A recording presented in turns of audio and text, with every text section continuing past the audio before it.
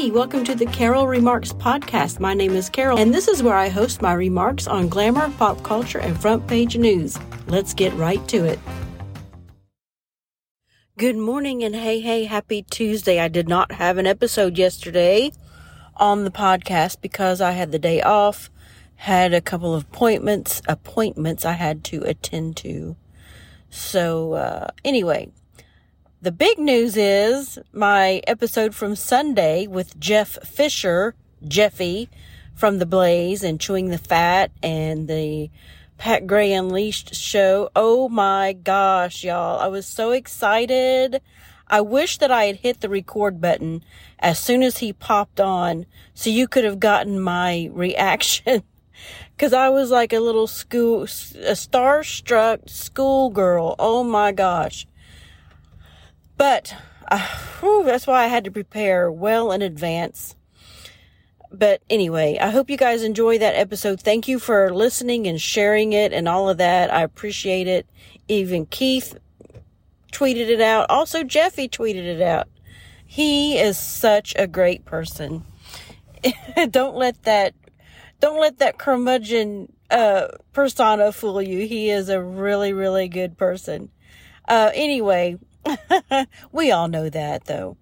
We love the Jeffy persona, though. Okay, we're going to move on. Today, a couple of topics. Number one, did you know that Larry Elder has finally met the criteria, the requirements to be on the debate stage for tomorrow, but the GOP, RNC, whatever, won't let him on because they say one of his polls are associated with Trump somehow. I don't know what that means, but they won't let him on the stage. And that is some horse manure right there. That is some horse manure. I mean, come on. Let the man on the debate stage. All right. But are you going to watch the debates tomorrow? I am. I'm going to watch it because I have to. Because of the Victory Girls blog. We have a thing going for tomorrow. We've got some researchers and stuff about the debates, and we have some writers.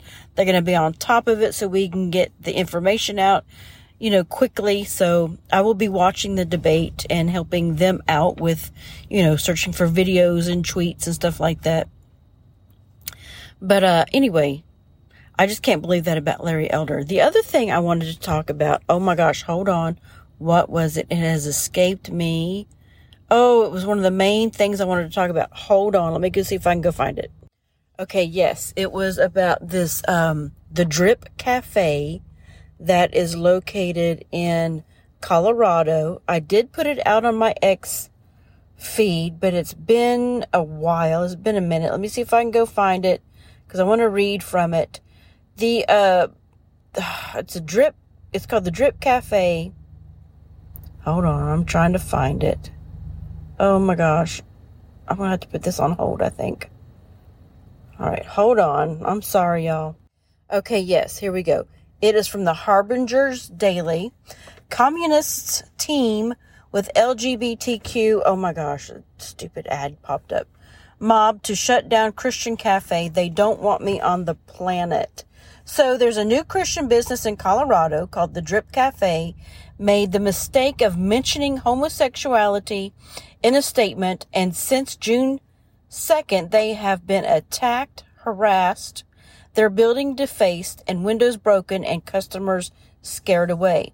So once again, those who claim to be oppressed, bullied, and victims of hate are the very ones who are using mob tactics to ruin people's lives. In this case, death wishes against the owner and constant protests because their goal is to shut down the business. The mob has been gathering outside the Christian cafe for the purpose of intimidation and destruction.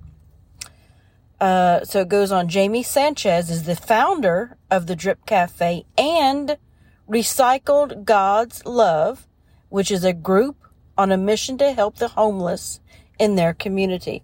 So these people not only own a business, but they own also doing a mission to help the homeless in their area. And I guess the problem is the Denver communists teamed up with the LGBT activists after a statement affirming biblical sexuality was found on the Recycled God's Love website. On the What We Hold to Be True section of the website, it stated, the homosexual lifestyle is contrary to God's word and purpose for humanity and is a sin. The protests haven't ceased. Imagine if Christians acted like this outside an LGBTQ business. You know what? Maybe we should. But hear me out, okay? I went over to that website to look for this statement, and you have to dig deep for it. You have to click 4 or 5 different times to find this, okay? But once you do find it, it is blatantly listed on their website, which is fine. That is their belief. There's nothing wrong with that, okay? We live in America, people. If people don't want to go there, then don't go there. Go somewhere else. But there's no reason to sit outside this business and harass people and carry on like this and death threats and bullying. So here's my thought on it, though. I'm going to maybe say something that you may not agree with. I don't think these are regular, everyday Americans who are gay. Because I know some gay people, and I don't think they would behave this way. I promise you they wouldn't, unless they're hiding a secret life that I don't know about. The gay people that I know would, probably not frequent that establishment, perhaps. Or maybe they would. And maybe they would because they want to give an example of how loving and tolerant gay people are. These are the gay people that I know.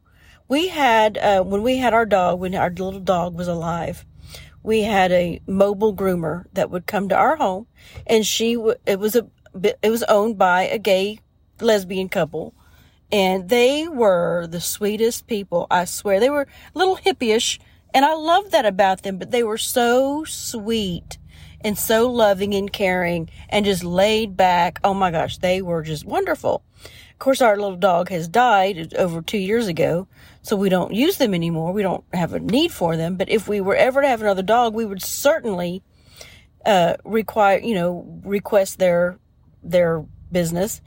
And then, of course, we used to go to a massage therapist. She was gay, and she's friends of mine, and she is just the sweetest person. I cannot see these people that I know going out and behaving like this. So my question is, are these people hired are they paid to go out and do this? And if so, by whom? Who is paying them to go out and do this? Or is this, is this just an extreme segment of that community? I guess there's extreme people in each community, in each group. But let's not listen to them, okay? Because they are doing nothing but trying to further the divide in between us, okay? I don't want to lump all gay people into that type of that group that are out there protesting and bullying, and I think that's a small portion of people, I think. But I could be wrong. I don't know. I could be wrong. Anyway, let's move on to something else. I guess you saw that Joe Biden went to Hawaii for a couple of hours, made a complete ass of himself, of course. This New York Post headline, I love it. Joe Antoinette Biden lies to survivors, makes it all about himself. Of course he does. I'm not going to repeat anything. You've already heard about it. You've already read about it. It's already all over the news. But let's move on to another headline. This New York City EMS worker was trying to calm a patient before he screamed "F you" and stabbed her. So this EMS worker, stabbed by a disturbed man last month, was just trying to calm him down before he yelled "F you," whipped out a kitchen knife from his boot, and attacked, Manhattan prosecutors said Monday. Convicted felon Rudy Garcia, 48, was being tended to by EMT Julia Fatum, 25, as he was transported by ambulance from the Upper West Side, where a 911 call came in reporting a cardiac arrest. Garcia, who appeared oriented and alert, tossed a gum wrapper at Phelan and became agitated and combative, prompting her to try to defuse the situation, Prosecutor Joseph Abrams said, as an indictment against the suspect was unsealed. So, wow, these poor people that are out there just trying to help other people, this is getting to be ridiculous. It's beginning to be like the wild, wild west out there. It's crazy. All right, what else do we have going on? We got that. Blah, blah, blah. Oh, man, there's another basketball player that passed away, that died. Reggie Chaney, former University of Houston basketball player, dead at the age of 23. This is not normal. Of course, the article goes on to say that the cause of death was not immediately known. Well, it's not from natural causes, okay? Y'all need to get on that and figure out what is happening. Of course, we all know what's happening. I don't want to leave you with a death, so let me go see if I can find something else to... Oh, I know. We got to do the question of the day. Oh, I had a good one the other day. What was it? Hold on. Let me think. Let me think about this. Okay, I will ask you the question that I asked Jeffy that got a good chuckle out of him. Do you eat food past its expiration date? It depends for me. I will not drink milk past its expiration date. I don't care if it does smell... First of all, it doesn't smell good. I will not do that. But if there's something else, I don't know, if it smells okay and if it looks okay, I might. It depends on what it is. So anyway, will you eat food past its expiration date? That's your question of the day. All right. Thanks for listening, you guys. Appreciate it. Bye. What's that? Who pays your salary? What's that? What's that? We're not a democracy!